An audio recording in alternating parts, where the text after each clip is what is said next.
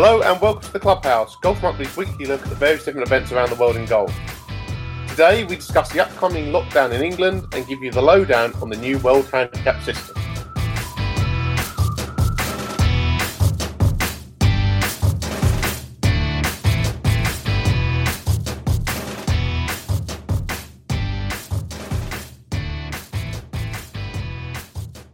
Hey guys, it's Brooks Koepka. I just wanted to welcome you guys to the Golf Monthly podcast. Hello and welcome to the Clubhouse, brought to you in association with Titleist, the number one ball in golf. For more, visit titleist.co.uk. Hello and welcome to the Clubhouse. My name's Tom Clark and this week I am joined by Elliot Heath. How you doing, Elliot? Hello, Tom. Yeah, very good. Sun is shining here in Surrey and going to play golf tonight at the driving range for what will be the last time until December. So, yeah, it could be worse, I guess. How are you?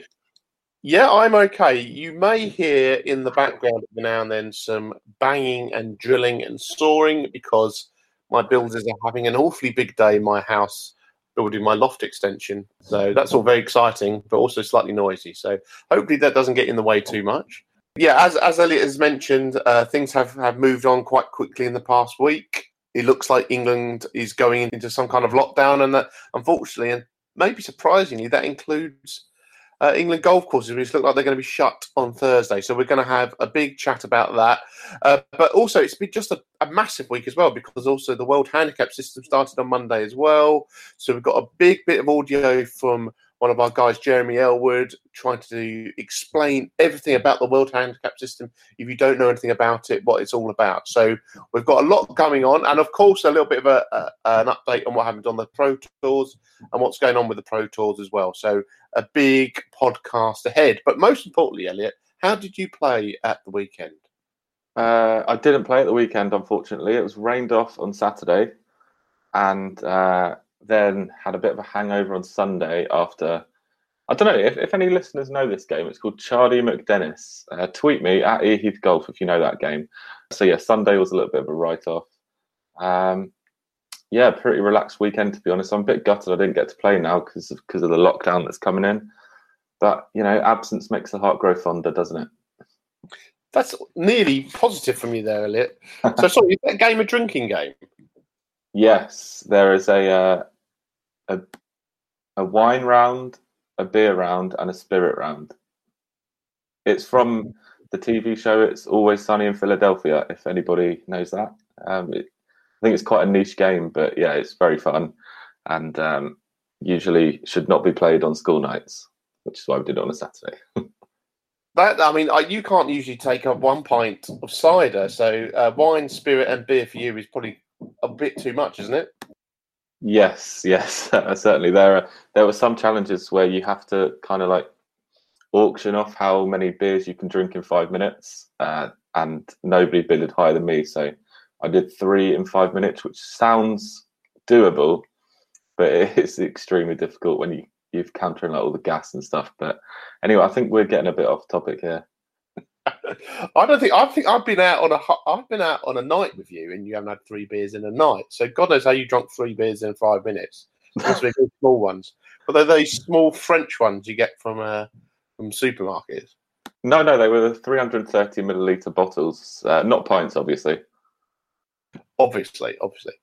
Anyway, we are probably going a little bit off topic, but do you know what? I think that's all we're going to be able to talk about in a couple of weeks is drinking. So let's talk about the big, topic of conversation, which is obviously it looks like the lockdown is happening in England. It was announced by the Prime Minister on Saturday that it was going to kick in on Thursday, but they then said lots of other things, which gave us big hope for golf. Whereas obviously in March, when the first lockdown happened, everything got locked down. Obviously schools did, and people were only allowed to exercise for an hour. They haven't this time given a time limit on the amount of exercise. And they've also said that you can exercise with one other person from outside your household. I believe that's right. So it really sounded like, oh, actually, you know what? That sounds like golf can still happen. It's obviously outside. There's no time limit. You can play in a 2-ball. And the big thing which golf has been able to show over the last few months is actually you can do it socially distanced. You know, you don't need to interact with the other player in any real sense other than chatting at a 2 meter distance. So it sounded like there was no reason why golf courses should be shut. But then a couple of things have come out, including this morning that Michael Gove has been on the radio and saying that golf courses, and amongst other things like tennis courts as well, they will be shut. It's a bit of a joke, isn't it, Elliot? Yeah. So initially it looked like golf was closing because it was a non-essential leisure facility. But then what you said there about meeting up in twos to go and exercise, England Golfers has made a great case. So has the All-Party Parliamentary Group for Golf as well, headlined by Craig Tracy, the MP. So I think they've done an amazing job, as the golf industry has throughout this whole pandemic. And yeah, I think the government know that golf is absolutely fine and safe to play, but it's probably just about how it looks, really, isn't it? If golfers get to go and do their thing whilst the rest of the country doesn't, that I think it's literally all about the image problem, to be honest, because the only unsafe thing you could possibly say would be that you've got to get in your car and go to the golf course, but people wear face masks in the petrol station, people have sanitizer in their cars. Golfers tend to be a very responsible bunch of people, so yeah, it's a real shame. There's a lot of guys campaigning. I know Nick Doherty's doing an awful lot on social media about how great golf is for your mental and physical well-being. That's exactly what the parliamentary group said as well.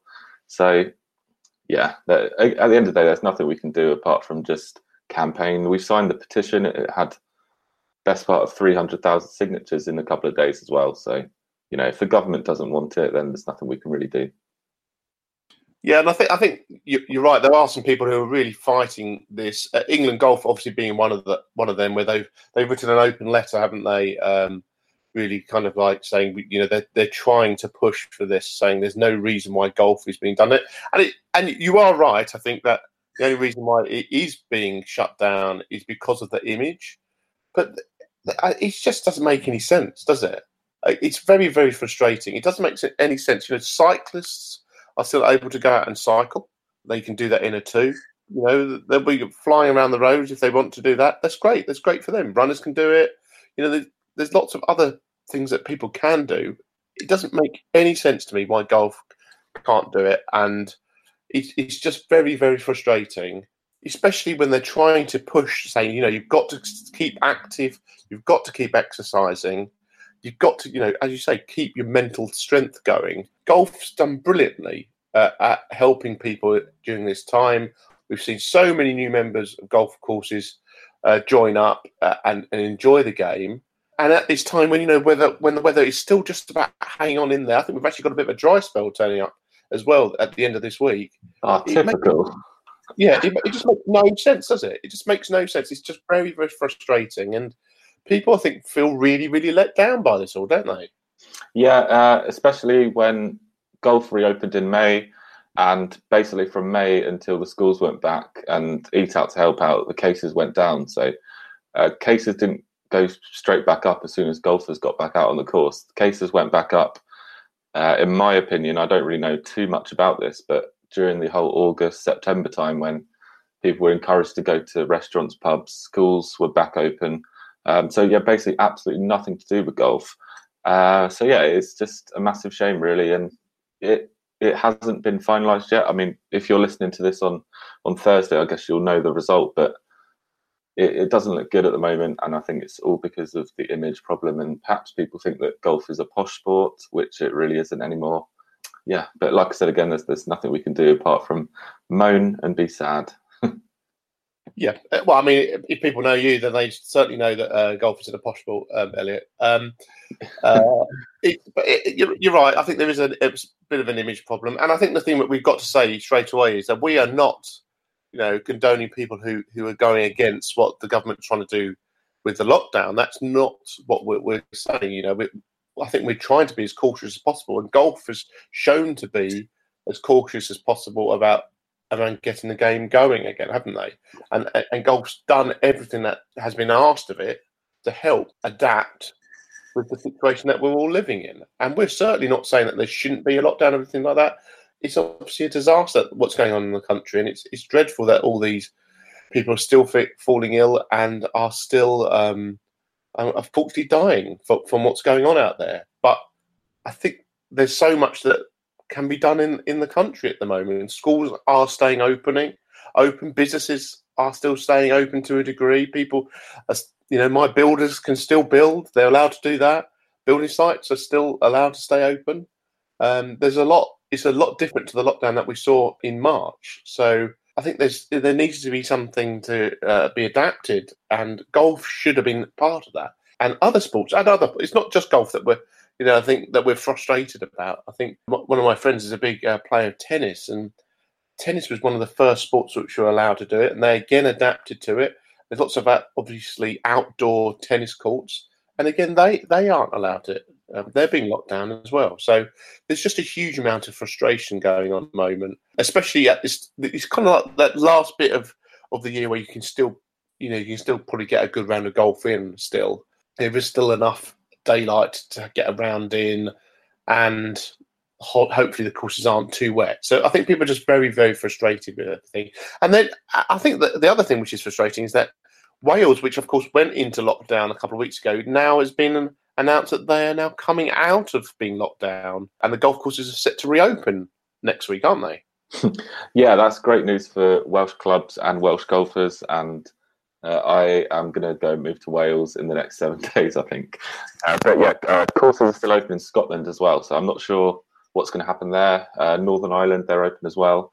Got a feel for everybody in the Republic of Ireland that are currently going through a 6-week lockdown, and golf's not allowed there either. So yeah, it's a wild time for all of us in GB&I, and I don't really know if there's anything we can add to what we've already said. I think, it's ridiculous.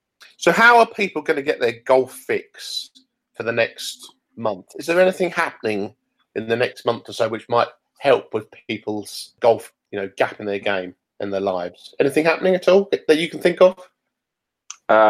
Well, there is the best golf tournament of the year coming up next week, which it's going to be amazing. It's going to be amazing watching the Masters in November in darkness. It's going to be finishing earlier for us as well, which is going to be great. The course is going to look beautiful as ever. It's going to be phenomenal. I can't wait for that.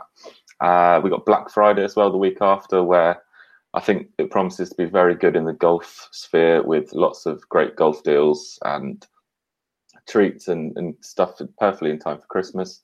So yeah, there's an awful lot going on this month. Obviously, we'll be covering the game from all aspects to keep you guys interested and educated and informed and entertained. But yeah, we won't be able to play golf actually physically. Yeah, you're absolutely right. I mean, the Masters next week is the biggest, remedy for our pain here, isn't it? Having the best tournament at the, most people's favourite golf course. People love watching the Masters, don't they? It's going to be very different. Obviously, no patrons there, but the course will still look immaculate.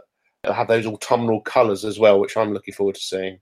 And it's just, I can't wait for it. And it's about the only thing which is going to keep us all sane, I think, over the next fortnight or so. And hopefully we'll have a really good tournament to look forward to as well. And of course, we'll have a big preview of the Masters happening next week on the podcast, which will be going live, I think, on Monday, won't it, next week? And it will get that in early as possible so people can enjoy it all week. And of course, do check out the Golf Monthly website, golf-monthly.co.uk, and all our social media channels at Golf Monthly on Twitter and Instagram, and Golf Monthly Magazine on Facebook to keep up to date with all the early news from Augusta and everything else that is going on in the world, whether that be the lockdown, the events happening in the PGA and European Tour, and of course the Masters, or what's happened also this week, which is the World Handicap System, which started in England on Monday. It's been a busy week, hasn't it? Yeah, just a bit.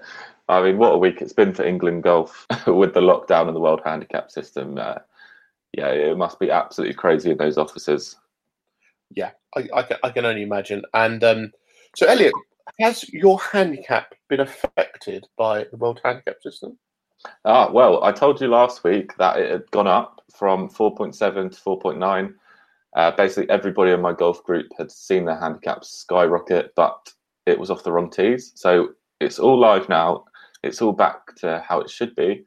and I am now a 2.4 index. So I was 4.7, and my handicap has essentially halved. And yeah, I'm quite happy about that. I think that's good for my ego, good for my street cred. And I've only got 3 shots now instead of my usual 5 on the course, because our course has a difficult slope rating.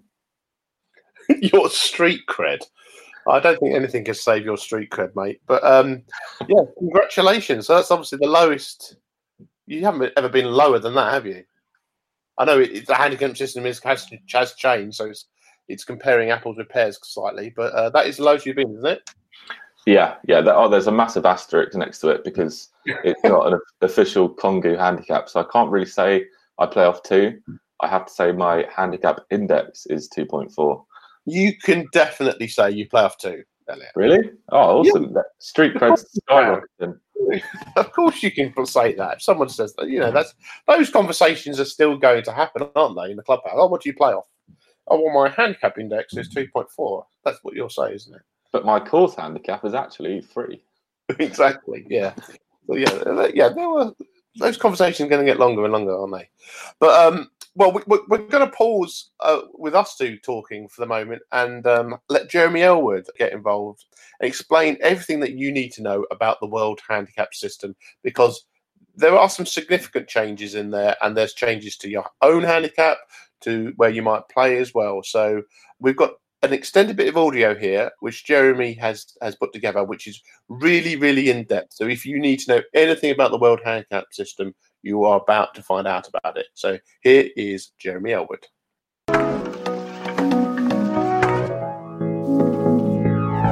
WHS, the World Handicap System, it's here. We're all now going to be playing by the same set of handicap regulations wherever we play golf in the world. In the UK and Ireland, for example, we've been used to terms like competition scratch score, standard scratch score, buffer zones, 0.1 increases for a long time. Those have all gone. There's a whole new set of terms to get your head around to understand how this slope-based system is going to work. We're going to pick out 8 of what we think are the key terms to get your head around so you get a better understanding of how the new system works.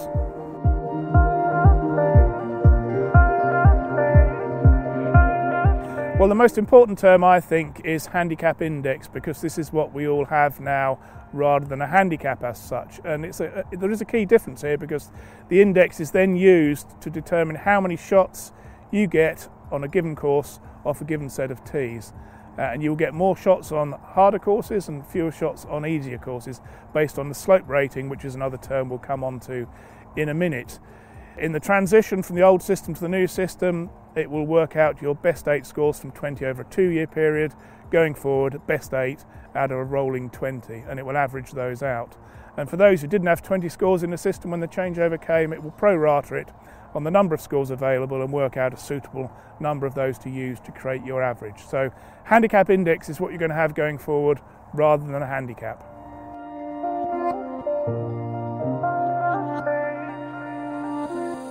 So from handicap index we then come on to course handicap, which is what you'll actually get when you play a given course, and it's a factor of your handicap index, the tees you choose to play from, and the slope rating from those tees. You will actually from that then get a playing handicap depending on the format being played. For example, single stroke play events are going to be 95% of your course handicap. To calculate your course handicap, and you don't have to do this because this will all be done for you, you take the slope rating of the course, divide it by the 113 average, and then multiply it by your handicap index, and that will give you your course handicap for the set of tees you're choosing to play from. Essentially what you really need to know is that if slope rating is above 113, you're likely to get more shots depending how much above it is, and if it's below 113 you're likely to get fewer shots than your handicap index. But that will depend on what your handicap index is and how much above or below that 113 average the slope rating of the course you're playing that day is.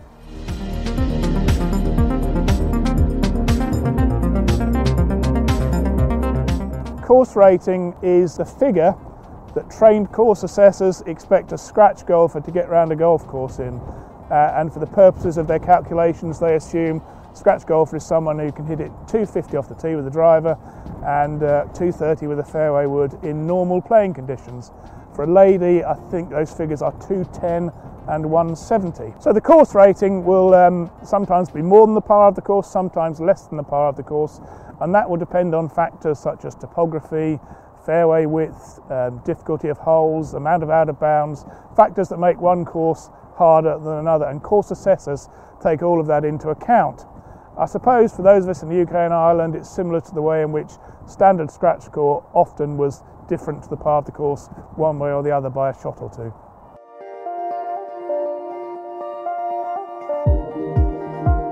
The final piece of the jigsaw then to allow us to get to slope rating is the bogey rating, and this is effectively the same as the course rating but for a 20 handicap male golfer or 24 handicap lady golfer, and they assume in the assessments there that a 20 handicap male golfer will hit it 200 with driver, 170 with a fairway wood.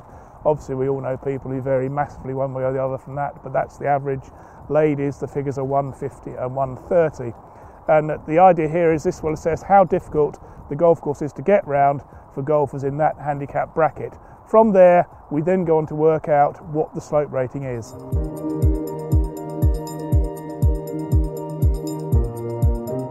So now we come on to the crux of the whole system, the slope rating, and this uses course rating and bogey rating to assess the relative difficulty of a golf course for good players, if you like, and slightly less skilled players. Now these slope ratings vary from 55 for what would be a fairly easy course up to 155 for a very difficult golf course. 113 is the key figure, it's the average against which the difficulty level of a golf course is assessed. We'll come on to that a little bit more in a minute. The idea is that the harder a golf course is, the more strokes a higher handicapper might need to get round on an equal basis with a lower handicapper. The difficulty level kind of goes in a curve. And if you want an example of what I mean by that, let's think about Augusta National. Tour pros are often asked how would an average 20 handicapper fare around here in the Masters setup, and they'll say they wouldn't come remotely close to breaking 100, 110 even, whereas that same 20 handicapper could play around a relatively easy golf course in the early 90s. Now I've looked on the England Golf website and it tells me that my handicap index is going to be 4.3.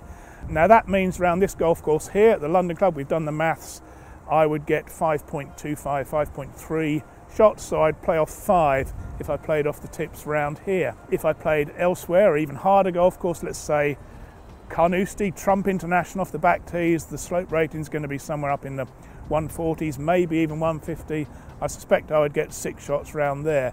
But the difference is a higher handicapper going to a place like that, let's say you're playing off 21 or 22, you might find when you get to Trump International and you decide to take it on off the back tees, wisely or unwisely, you might find you're getting 28 or 29 shots. I haven't done the precise maths, but the higher your handicap, the more shots you are likely to get over and above your handicap index than a lower handicapper. Conversely, of course, if the slope rating is lower, you're going to get fewer shots.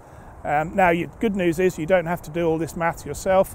Clubs should be displaying course handicap information on notice boards, on perhaps big boards by the tee, hopefully on the website, so all the figures are there for you. All you have to do is cross-reference your handicap index against the slope rating of the tees you've chosen to play from that day, and you'll find out how many strokes you're entitled to for that given round.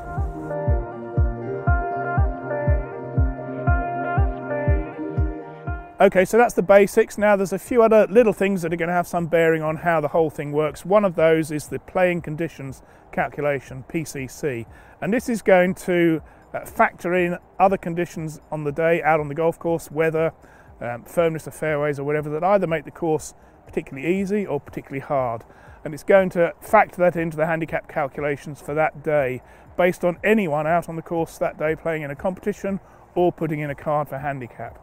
And it can go down 1, it can go up +3. Those of us in the UK are kind of used to a similar thing with the competition scratch score, which mitigated against the course playing particularly easy or particularly hard on a given day. So that will still be there for those of us in the UK. It may be new to people elsewhere in the world.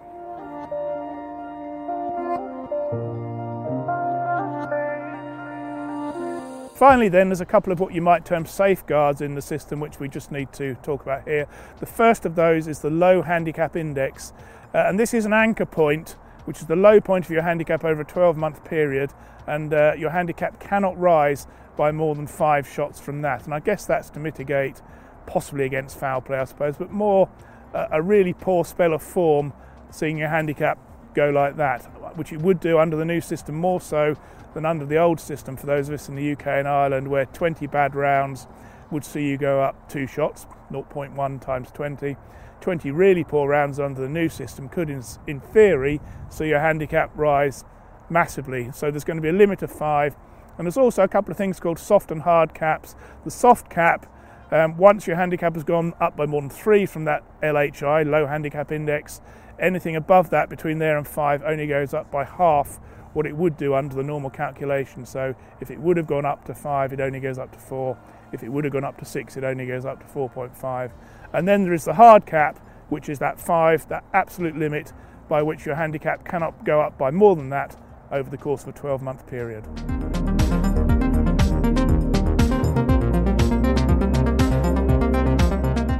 Finally then, we have a safeguard the other way, if you like, via the exceptional score reduction measure that's going to be built into the system. And this is really to ensure that if you have an absolute blinder and you play a long way below your handicap index gets affected by more than it would do under the normal calculation. And the bar has been set at 7. If you have a score differential in a round which is 7 or more, so you play 7 shots better than your handicap index, there will be an extra -1 set against your handicap index, and that will apply to all the 20 current counting score differentials, which means that over time it will gradually drop off, but at that particular moment you'll have an extra 1 shot taken off your handicap. Finally then, if you shoot 10 under your handicap index, you're going to have a 2-stroke additional reduction applied to your 20 current counting score differentials, and that's just to make sure that your handicap index reflects your current ability, and that you don't therefore go and clean up in competitions because the normal calculation didn't give you a big enough reduction. And if it was just a freak once in a lifetime score, then gradually over the next few rounds it will work its way back out of your handicap index. So there we are. Those are what we think are the key terms you need to know about the World Handicap System. You can go into as much detail as you like elsewhere on the Home Union websites, but the key things you really need to know are handicap index and the slope rating of the course you're playing from the tees you're playing from that day. So what do you think of the World Handicap System, handicap index? Do you know what yours is? Has it surprised you? Do you think the system is going to be better or worse than the old system for us in the UK and Ireland? Let us know your thoughts, but for now, from a slightly wet and windy London club, it's goodbye.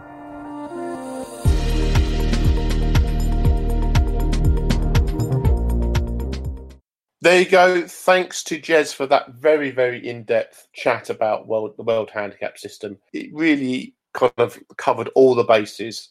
And there is a lot to get your head around, isn't there, Elliot? Yeah, sort of. But I think with that information that Jez has just given us all, I think we basically know everything now. Once you actually read about it, it's fairly simple, and there's only certain things that you actually need to know. So what would be your top tips? What do you need to know, Elliot? You know, you're a club golfer. What do you need to know? You need to know obviously your own handicap index, and how would you find that out now, Elliot? Your club would have a full list now. Our club's just sent out a full list, so I've actually been able to see everybody's handicap at the club. Obviously, I know who like the best golfers are at our club from seeing them at the club championships and seeing what tournaments they win. And everybody's actually gone down. So we've now got quite a lot of guys who were off kind of like 2, 3 or 1, and they're all plus figures now. So that's changed.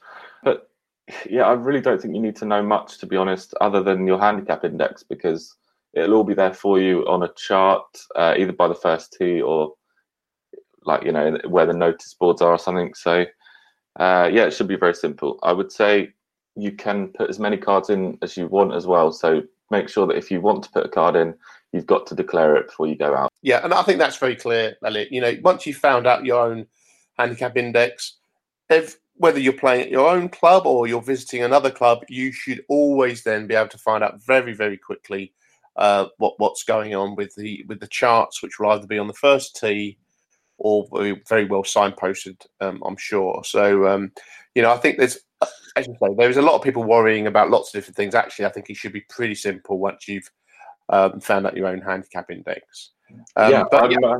Sorry, I'm not fully convinced with it just yet, but I do think that it's very cool that the system is completely worldwide, and we can basically turn up at any golf course in the world and easily have a handicap, and we can almost like compare ourselves to other golfers in the world as well. Whereas before, with all these different systems, you can never really know.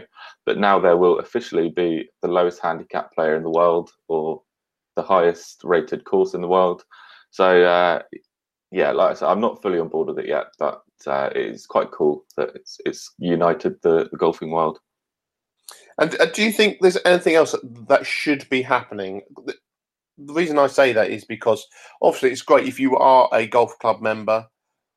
You've got all this in front of you, stuff like that. What do you think for the kind of like the nomad golfer? I'm talking about myself here. I'm not a member of a golf club at the moment. I play off 18, I say. How do you think that's going to affect someone like me? Yeah, it's difficult, isn't it? I was thinking about that because you class yourself as an 18 handicapper, but if you were a club golfer, you would probably get more shots than that because because of the slope rating and stuff. So if I were you, I would just say I'm going up to 24 now. Maybe if you play a really easy course, play off 18, but it's tricky because you don't really want to do that, though, do you? You don't, because that sounds like completely mucking around with everything. If I'm playing against you, suddenly we've gone from saying having 13 shots. Say you used to play off 5 and I play off 18. There's 13 shot difference. Suddenly you're playing off potentially 2 or 3, and then you're saying that I should be playing off 21. Suddenly it's a huge difference there, isn't it? It's kind of like a 6 shot difference. So I think it's something that it is a shame that they decided against allowing all players, whether they're members or not, to have handicaps, isn't it? Which they took a couple of months ago. That some people feel like that, but that's just the way it is when you join a golf club. Because if you are a nomad golfer, you probably, I guess you would still want to play in competitions. That is true. So there's something quite contentious there.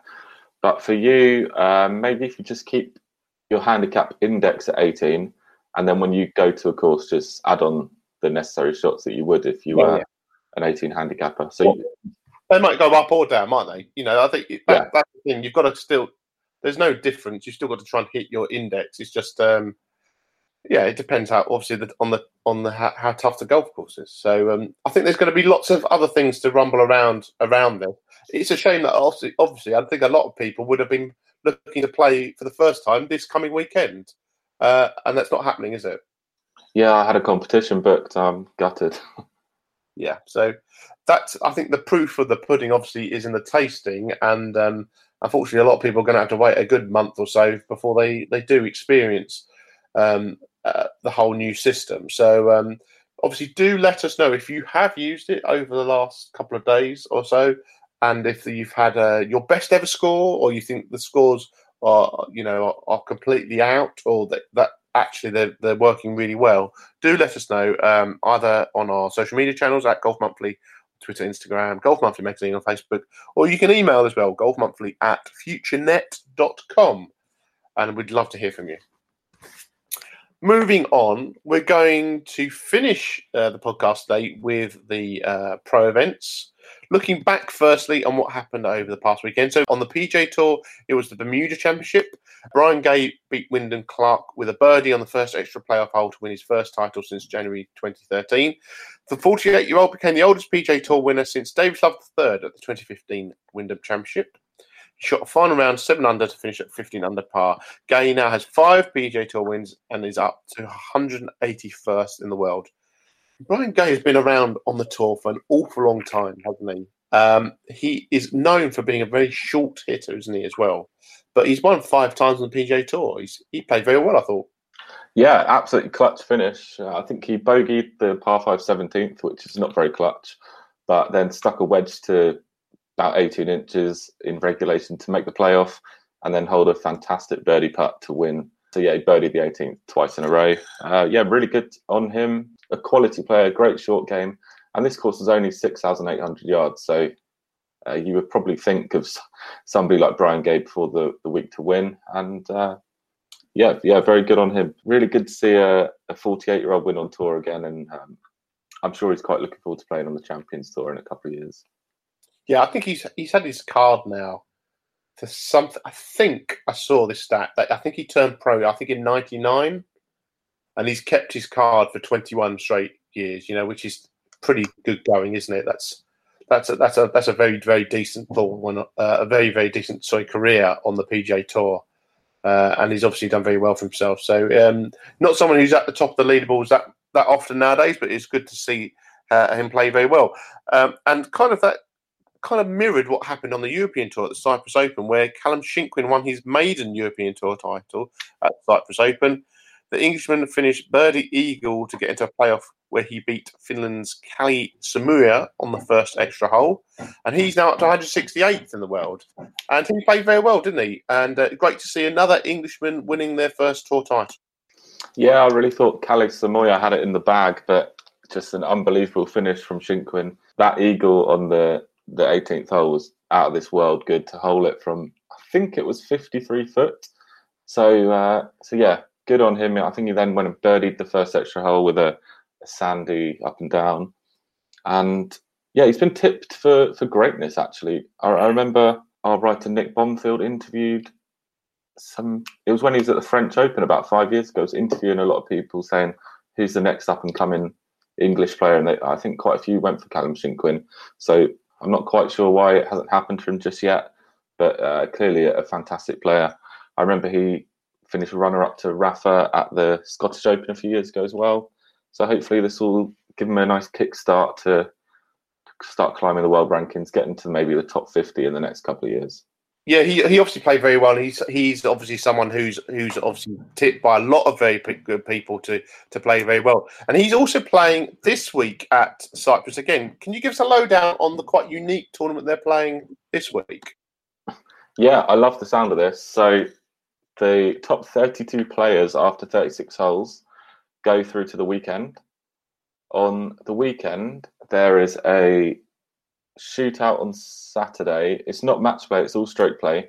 The top 16 then progress to Sunday, and then on Sunday the scores reset again, and it's just 16 players who can shoot the lowest score. I'd really, really like the sound of that. The European Tour have done a lot of these, I guess they would call them innovative formats, but they all tend to involve match play, whereas I really like this stroke play one. So yeah, you said it'd be quite upsetting for somebody if they shot a couple of 62s and then the scores reset, but that's just the name of the game, isn't it? It's going to be really interesting to see who can get through to the weekend and then basically shoot the lights out on Sunday. Yeah, no, it could be very frustrating if I think the reason why I mentioned that is because I think I tipped someone before at an Australian event. What was the name of the Australian event when they used to do this? World Super 6 Perth. That's it, yeah. So I think I had Marcus Fraser, and I think he was leading. I think something by 8 shots. I think after 2 rounds, and then had to go to the match play. Now I think he went on to win anyway, but I think you would be slightly frustrated if suddenly you have your best first 2 rounds of the year, and you've got it suddenly gets reset, and you could actually get knocked out the next day. So it'll be interesting, and I think they do well. Shinkwin, I see, he's playing again. And I think they're obviously playing at the same place as last week as well, Aphrodite Hill. So I think it's not a bad looking field as well. Is there anyone that you think's going to do well? I like the look of Garrick Higo last week. I think he's only 21. I didn't realise how young he was. The left-handed South African. He had a really good tournament. But this is just a kind of pick-em event, isn't it, on that last day when there's 16 players. I would imagine that you would be quite good at picking this because I think you've picked the winner at the World Super 6 Perth a couple of times, which is a very similar format as we mentioned before. I would also say that I thought the course looked fantastic. I think it's really helped put Cyprus golf on the map. And I think a lot of Brits and Europeans will want to head out there and go and play this course because the first time I've seen it, I've heard of it before, but it looks spectacular. Yeah, I actually went to Cyprus on holiday last year, although I didn't play any golf. And I kind of went out there without doing too much research. I was there with friends and family, and it was fantastic. And Cyprus is a beautiful place to go to as well and visit.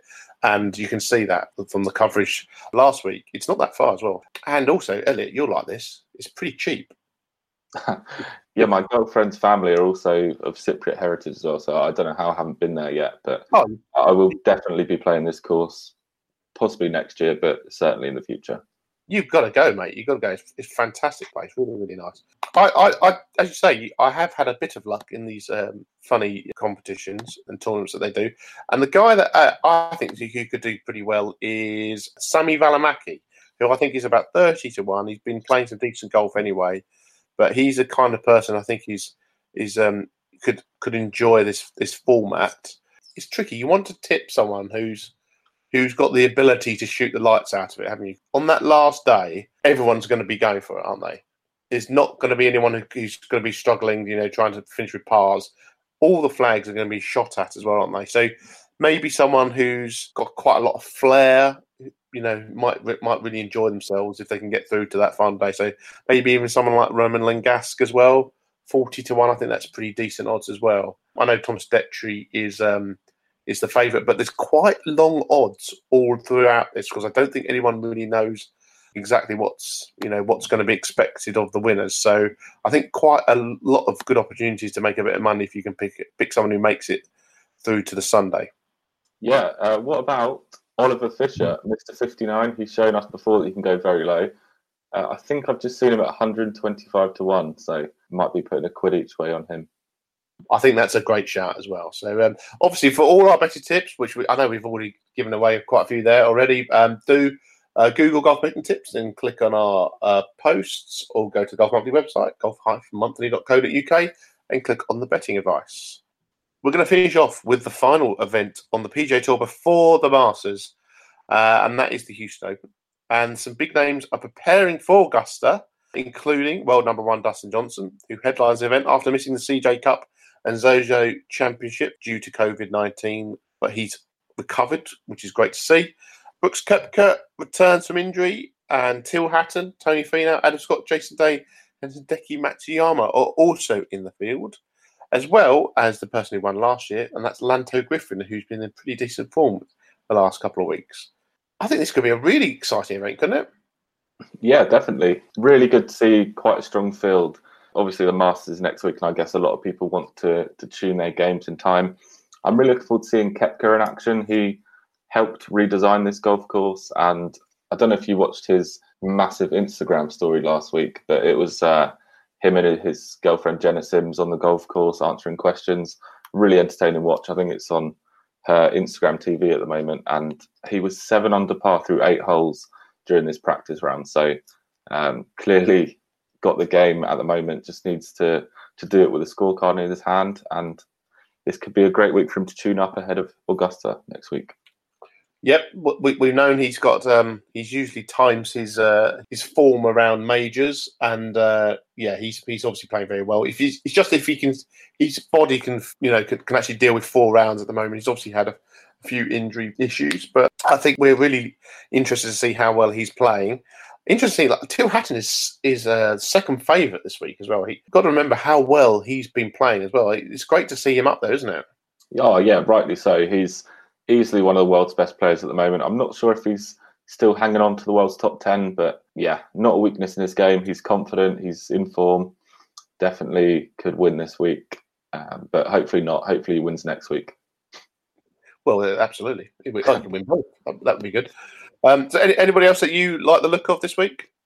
It's very difficult to ignore Tony Finau just because he finishes second basically about 10 times a year. So always good for each way money, and he's got to be due a win sometime soon, hasn't he? True. I thought you were going to go for Victor Hovland, I'll be honest with you. Yeah, why not? He's a fantastic player as well. It's such a shame that he's not in the Masters next week after finishing low amateur there last year in his debut. But obviously COVID has meant that the field was finalised all the way back in March, so there's nothing he could have really done. But obviously he will be in for next year's Masters, which is obviously only 6 months away, strangely. For those of you that don't know the field it's kind of been frozen from what it would have been had it been played in April. I know there's been a few changes, but so Hovland, unfortunately, is one of the guys that has missed out, but he's been playing pretty decent. He's 25-1. I think he's got a chance. I actually like the look of defending champion Lanto Griffin because he's been playing very, very solid the last few weeks. He's also good odds at 40-1 as well. But there's a really decent looking field, and there's one person who I'm really, really interested to see how his game is the week before Augusta, and that is Jordan Spieth. He is as long as 70-1 this week.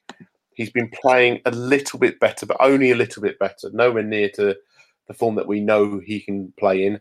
But we also know how good his game is and how well he has played at Augusta in the past. Spieth, if he finds a little bit of form this week, could then make a little charge at Augusta, couldn't he? So I'm very, very interested to see how he plays. How do you think he's going to go? Probably not very well. I'm a massive Spieth fan. I absolutely loved watching him during his glory years, but from what I've seen, his long game is just in absolute tatters. Yeah, I guess you can never back away from him at Augusta because 2016, I think his long game was pretty awful as well, and he was 5 shots clear with only 9 holes to play because he was just putting the lights out, missing it in the right spaces. So, yeah, he knows the course well. He can putt and chip out of this world good. But for me, his long game is just not up to standard, unfortunately, which is a massive shame. And also, when I was at Augusta in 2018, Patrick Reed won. Spieth had a huge charge on the final day. I don't know if you remember. Yeah, and he bogeyed 18 when he hit a tree off the tee. But I think he shot 64. I think off the top of my head, I might have got that wrong. Might have been 65. But he was actually gutted. He thought afterwards. He said, "Oh, I could have shot 62 today." He was playing that well. There is something about Augusta, a bit like Tiger Augusta. Spieth does seem to really love playing there, and it does suit his fantastic short game, which, as you say, he still has got. So I don't know whether if he can find just something in his long game this week, maybe he's someone to look at.